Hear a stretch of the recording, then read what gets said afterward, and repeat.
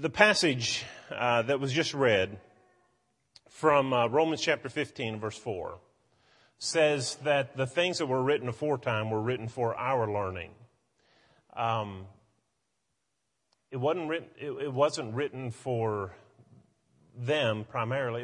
It was written for us. And those to whom these events happened, the reason that, they knew it because it happened to them, but it was written for our learning that we, through patience and comfort of the Scriptures, might have hope. There's so many great Old Testament stories. In fact, I think we have maybe done ourselves a little bit of a disservice when we kind of dismiss some of those old stories that you heard when you were a child growing up, David and Goliath, Jonah and the whale or the great fish, and all those stories that we've relegated those to, those are for the kids. Not really. Those stories are wonderful stories for adults, contain great and practical lessons for us living today. But tonight, I want us to look at a story taken from 1 Samuel chapter 14. If you have your Bible, go ahead and open it to that passage. Maybe this story is unfamiliar to you, or you're unfamiliar to it. But I think there are some lessons that I want to just kind of pick out of it that might challenge us as we try to live for Christ during this Christian age. Let me give you just a little bit of the background to this passage. In 1 Samuel chapter 14, things are not going so hot in Israel. For some time now, Saul has been a king. If you back up one chapter, in chapter 13, Saul has offered worship in an unauthorized fashion. He took it upon himself to function as a priest and make a sacrifice to God, and shouldn't have done that. Had no business doing that. And so God is displeased with him. And in just a little bit, and if you move over a couple chapters later, chapter 15, he spares King Agag and the Amalekites. So instead of utterly destroying them. So Saul's not living the way he should live and is not leading the way he should lead at this time. And the Philistines occupy a great deal of Israel. They became, Israel had a number of enemies throughout the years, but the Philistines were one of those nagging enemies that they were kind of arch rivals, so to speak. And so they were doing battle and they had invaded the territory of Israel, but most of the men in Israel were in hiding. They weren't up to the task of fighting off and driving out the Philistine forces. In fact, those that had joined Saul and had come to be with him and to fight alongside of him, the text tells us in chapter 13 and verse 22 that many of them didn't even have weapons. I mean, they're saying, here I am, but what do I use? Well, I don't know, pick up a club or a stick or something. They didn't have the armament that they needed to be really effective. And so this is not a good time for Israel. They have an enemy. That enemy is encroaching in their territory, and they don't have the resources, the manpower to thwart them. But it's in the midst of this kind of a setting. Imagine here we are, I don't know who our next great enemy is going to be. I'm not a prophet of that sort, and what we might think may not be the case. But if we ever had an enemy and our forces are diminished, our resources are diminished, and they're powerful and they have the weaponry and we don't, they have the army and we don't, it's a bad time. Scary times. And that's the situation here in Israel. But in the midst of this time when everything looked bleak, you have this statement by Jonathan in chapter 14 and verse 6. Listen to what Jonathan said. Then Jonathan said to the young man who bore his armor, "Come, let us go over to the garrison of the uncircumcised. It may be that the Lord will work for us. For nothing restrains the Lord from saving by many or by few." Nothing restrains the Lord from saving by many or by few. That is a tremendous statement, in my judgment. It's a statement of faith, of trust in God. Can God save with a many, a great army? Yeah, he can. Can he save with a few? Well, he can do that too. And he demonstrated it through Gideon and others in the Old Testament.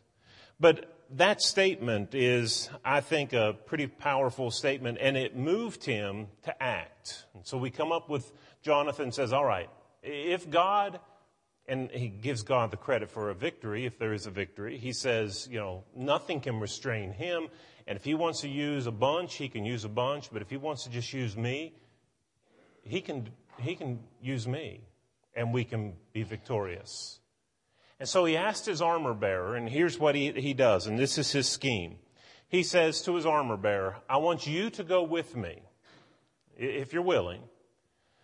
And we're going to go over to the Philistines where they see us. And if they say, oh, wait, stay right there, we'll be right out to meet you, then we'll stand. But if they say, come on up, then God is for us in this venture.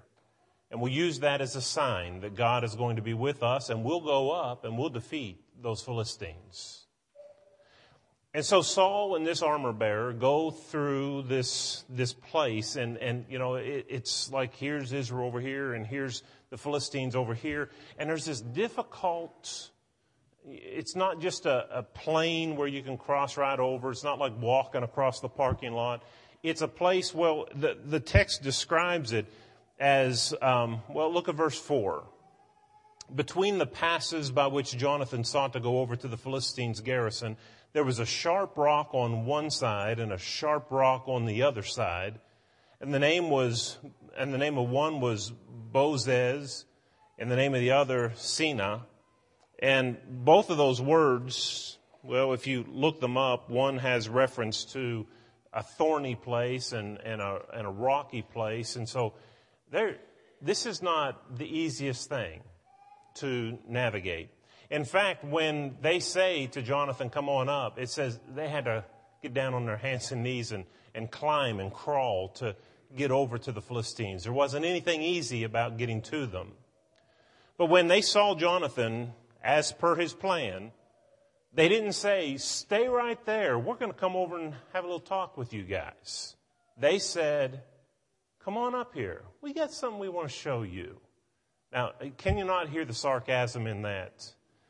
They're at odds. These are enemies. And here's two Israelites standing up, being seen by the enemy. And the enemy says, hey, why don't you two guys come over here? We want to show you something.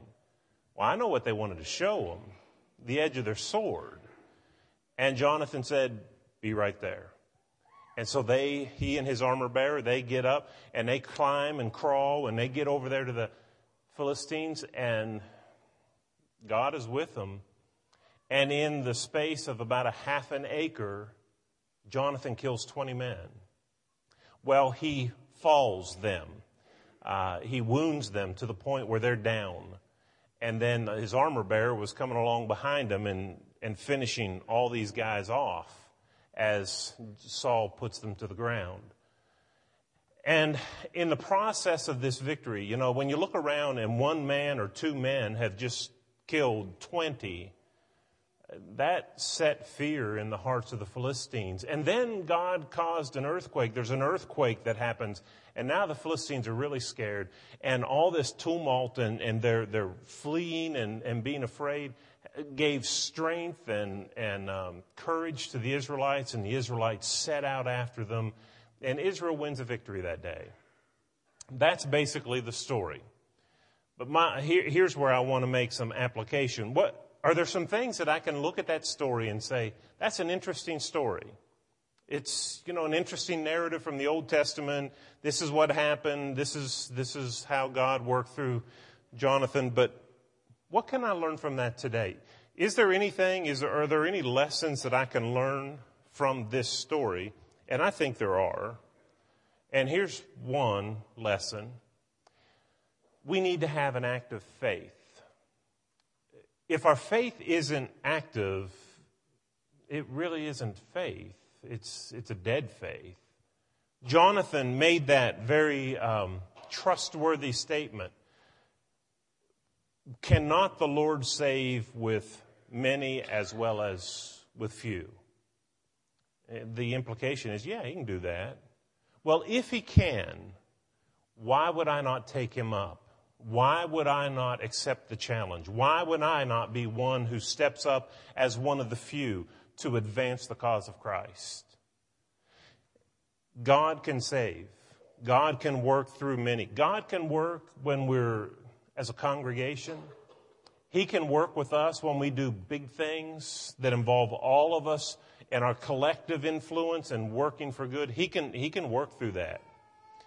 But he can work through you as an individual. Do you have the faith to let him? Is your faith a faith that is in action, or is your faith inactive? We need to have it as a faith that allows myself and motivates myself to work on God's behalf. God is able to do great things. Romans chapter 8 and verse 31, we are more than conquerors through him who loved us. And we talked about this not too long ago. I think it was maybe in a Bible class, but the whole imagery, if you just back up a little bit from Romans chapter 8, verse 31, if you back up a couple verses, he says that we are like lamb or sheep that are led to slaughter. And then the very next thing he says is we're more than conquerors.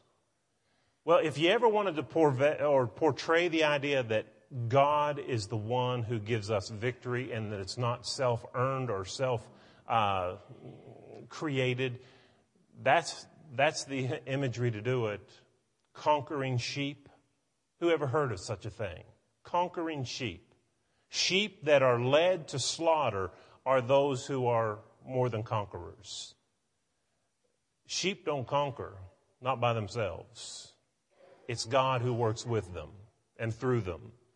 And so, there's a lesson there. Jonathan saw in his mind, his understanding of God, he can just use me. And so I'm going to let him. Will you do the same?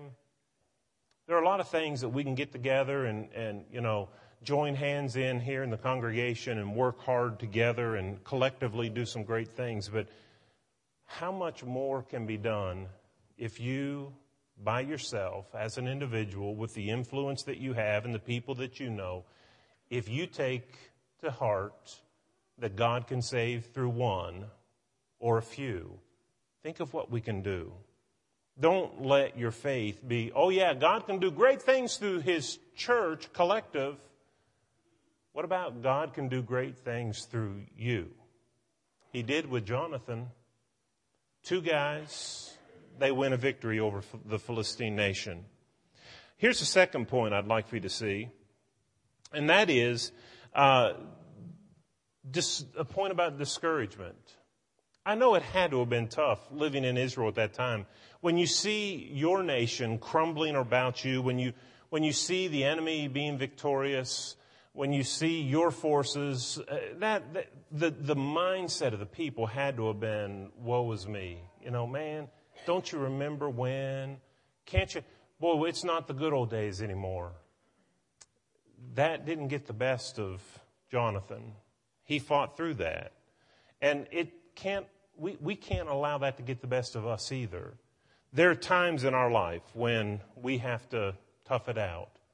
We can't allow ourselves to get discouraged. There's always going to be an enemy. There has always been an enemy. There have always been strongholds of Satan in the world. We live in the world and it belongs to Satan. So, it's a fact of life. I'm not going to like things that go on in this society. I love the United States. I love our culture.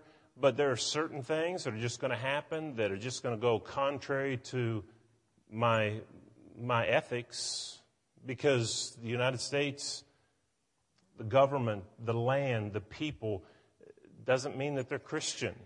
Now, they may adopt and hold to a number of Christian principles, but they're not necessarily Christian. And so they're going to be strong. Abortion, it's a stronghold in our land. We've been called, Paul tells us in 1 Corinthians, or 2 Corinthians chapter 10 and verse 4, to fight and to pull down strongholds. Our battle is not against flesh and blood, but against principalities and powers of darkness in heavenly places. There are things in our society, it's easy to speak out against certain things. Everybody agrees with you. Let's talk about this. And everybody agrees, and so that's easy. But what happens when we talk about things that aren't universally accepted? When the majority is on the other side, then we're talking about strongholds. God has called us not to fight against the things that the whole society is going to rally around us and say, amen, go, let's go get it. He's called us to fight against strongholds of wickedness, where the devil has more than his foot just in the door. Well-established wrongs that flourish and thrive in society. We need to be called to fight against that. And it's always been, it's always existed. I just can't let it cause me to, what's the use? I mean, it's never going to change. It's always been that way. It'll always be that way. So we quit fighting. We give up. Elijah once had that attitude, and God reminded him that he wasn't alone, that there were still 7,000 who had not bowed their knee to Baal. And so we need that. We have to keep on, even when times are bad. Another lesson that I see from this is that you don't need permission to do right and to do good and to fight the good fight of faith. 1 Timothy chapter 6 and verse 12. Jonathan, and I don't, know, maybe in a military setting this may be a different issue, but Jonathan just took it upon himself. There's something that needs to be done. My dad's sitting over here doing nothing, and there's the enemy. Somebody needs to do something. And he took it upon himself and went over and engaged them in battle, and he won the victory. And here's the mindset of Christians sometimes. I've heard it expressed in people. Well, wish the elders would do this or that. I wish they'd make the decision to go over here and do this work or that work, or I wish they'd allow us to do this. You don't have to have the elders to tell you you're allowed to do good. Listen, if you're 25 years old and you're saying, boy, I wish we had more going on for make it happen. Do it. Take the ball and run with it. Nobody's going to say, oh, wait, you can't do good. We have to tell you to do good. Remember? Nobody's going to say that. If you're 60 years old and say, boy, I feel like the seniors are being neglected. I wish we had more activities and more things that we can do for people our age. I wish the elders would do something about that. You don't have to wait for the elders to do something. If you see a need, step up and fill it. Do whatever it is that needs to be done. Nobody's going to, again, come to you and say, wait, no, you can't do good. We didn't give you permission to do good. If you see an opportunity to serve. If you see an opportunity to do good. You don't have to be given permission to do good and to do right. I think of all the things and all the ways that we can reach out to people. Certainly there are organized programs of the church that are run and conducted under the oversight of the elders. But there are so many things day to day that won't ever get done unless we take the initiative to run with it and just make it happen. Nobody's against that. Jonathan saw a need. He trusted God, and he said, I can do this. And he did. We need to have that same mindset. When we see opportunities, let's do good. Let's not wait on getting approval for things that we shouldn't have to get approval for. If you see somebody down here broken down on the side of the road and they have a flat tire, and they need to be carried up here to a service station, You don't have to run up to the building and say, hey, Steve, I saw somebody broken down over here. Would you call the elders and see if I'm allowed to pick them up and take them down and get some gas or, whatever it is? That's not the way it works. Do it. If you see good, do it. And then here's the final point that I want to make, and that is serve the Lord in your youth. Well, for that matter, any time of your life. Serving God is not convenient. Can I just say that and get it out of the way? It's not convenient. It never will be. It doesn't matter where you are in life, what station, how old you are, what your job is. Serving God is not convenient. It calls for self-denial, and it says that I can't do what I want to do because I have to do what God wants me to do. That's going to happen. So therefore, we have to make up our mind, will we serve God? Am I committed to that? When God called Jeremiah, Jeremiah was but a youth. And he said, well, I can't. I'm but a youth. You got the wrong man. Jeremiah chapter 1. And God said to Jeremiah, I don't want to hear that. I don't want to hear this. I am but a youth. I've called you. I've empowered you. You go do what I say, and I'll be with you. If we wait until we think, if I'm young, okay, I've got school, I've got homework, I'm just a kid, I don't have responsibilities yet. So when I get out of high school and become, or turn 18, I get to be an adult, you can count on me. That'll be the time when I really kick it in, okay? All right, well, you get to 18, and then you say, man, I got college, I got hours, I've got more homework than I ever dreamed of in high school. As soon as I get out of school, I'm going to jump in, both feet. You can count on me. So you finish school, and then you say, I just got married. I just got a job. Man, I'm so busy. I'm trying to keep my house. We're trying to build this house. We're trying to fix this place up. We bought it for next to nothing. It's requiring a lot of work. And so, between work and my wife and my house, as soon as we get this house done, you can count on me. You get the house done, and then, well, I have children. You don't understand. Those children, they require a lot of attention. And I've got to run them over here. I get done with work, and I have to spend time with my wife. And then now I've got to run my kids over here, and then over here, and then we got this and this and this. And as soon as I get my children raised, you can count on me. You get your children raised. I'm so tired. You can't, I'm worn out. I've been running. Do you not know? My kids just left home. I've run for the last 15, 18 years, and I just need to recoup. Let me rest, and as soon as I get rested, you can count on me. Do you see what I'm saying? There's never going to be a time when you say, boy, this is convenient. Everything is just falling in place. I'm going to serve God.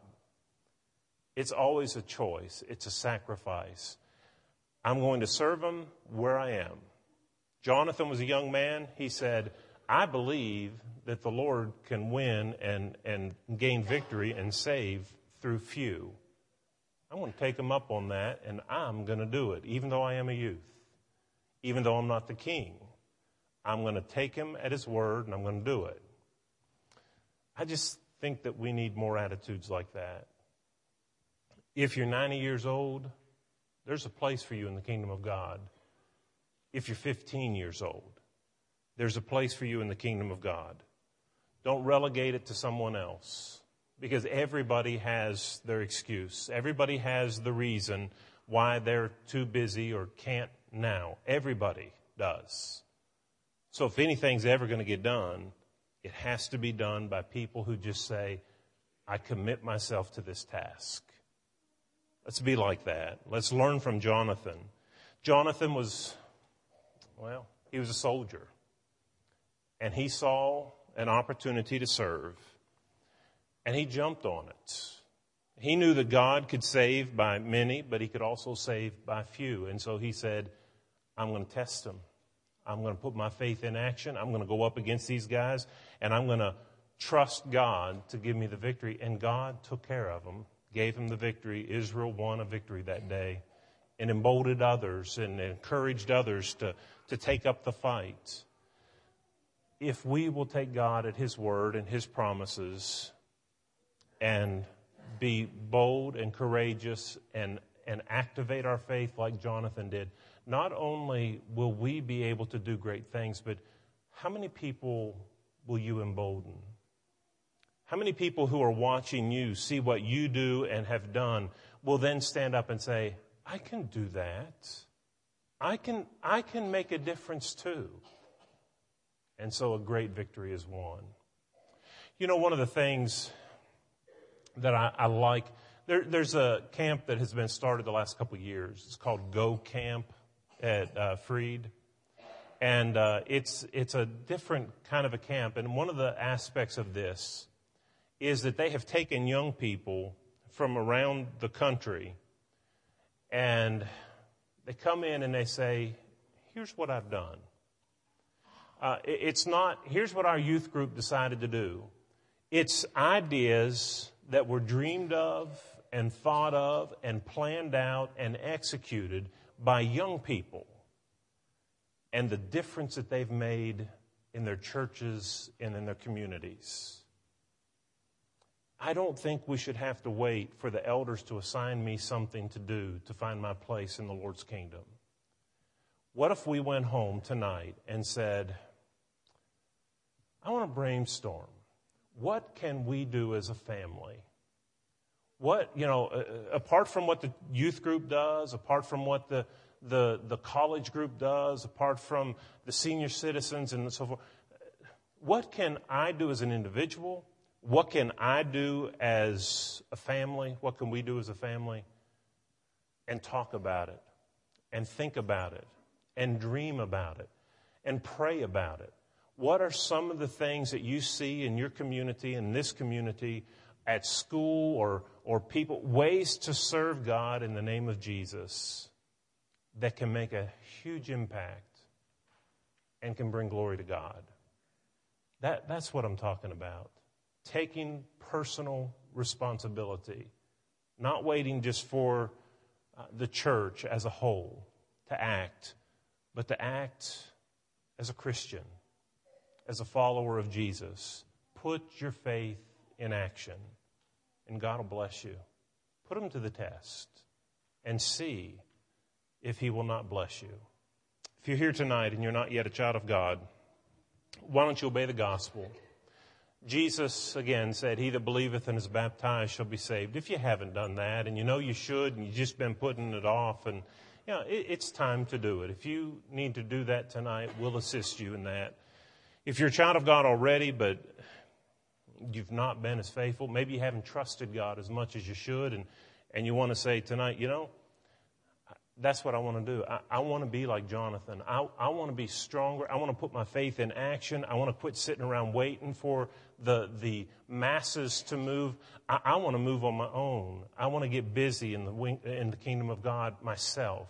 I want to motivate my children and my wife or my husband, my family to get involved and get busy. And I think we've missed opportunities in the past, and I don't want to miss any more in the future. We'll pray with you to that end. If you'll come as we stand together and sing.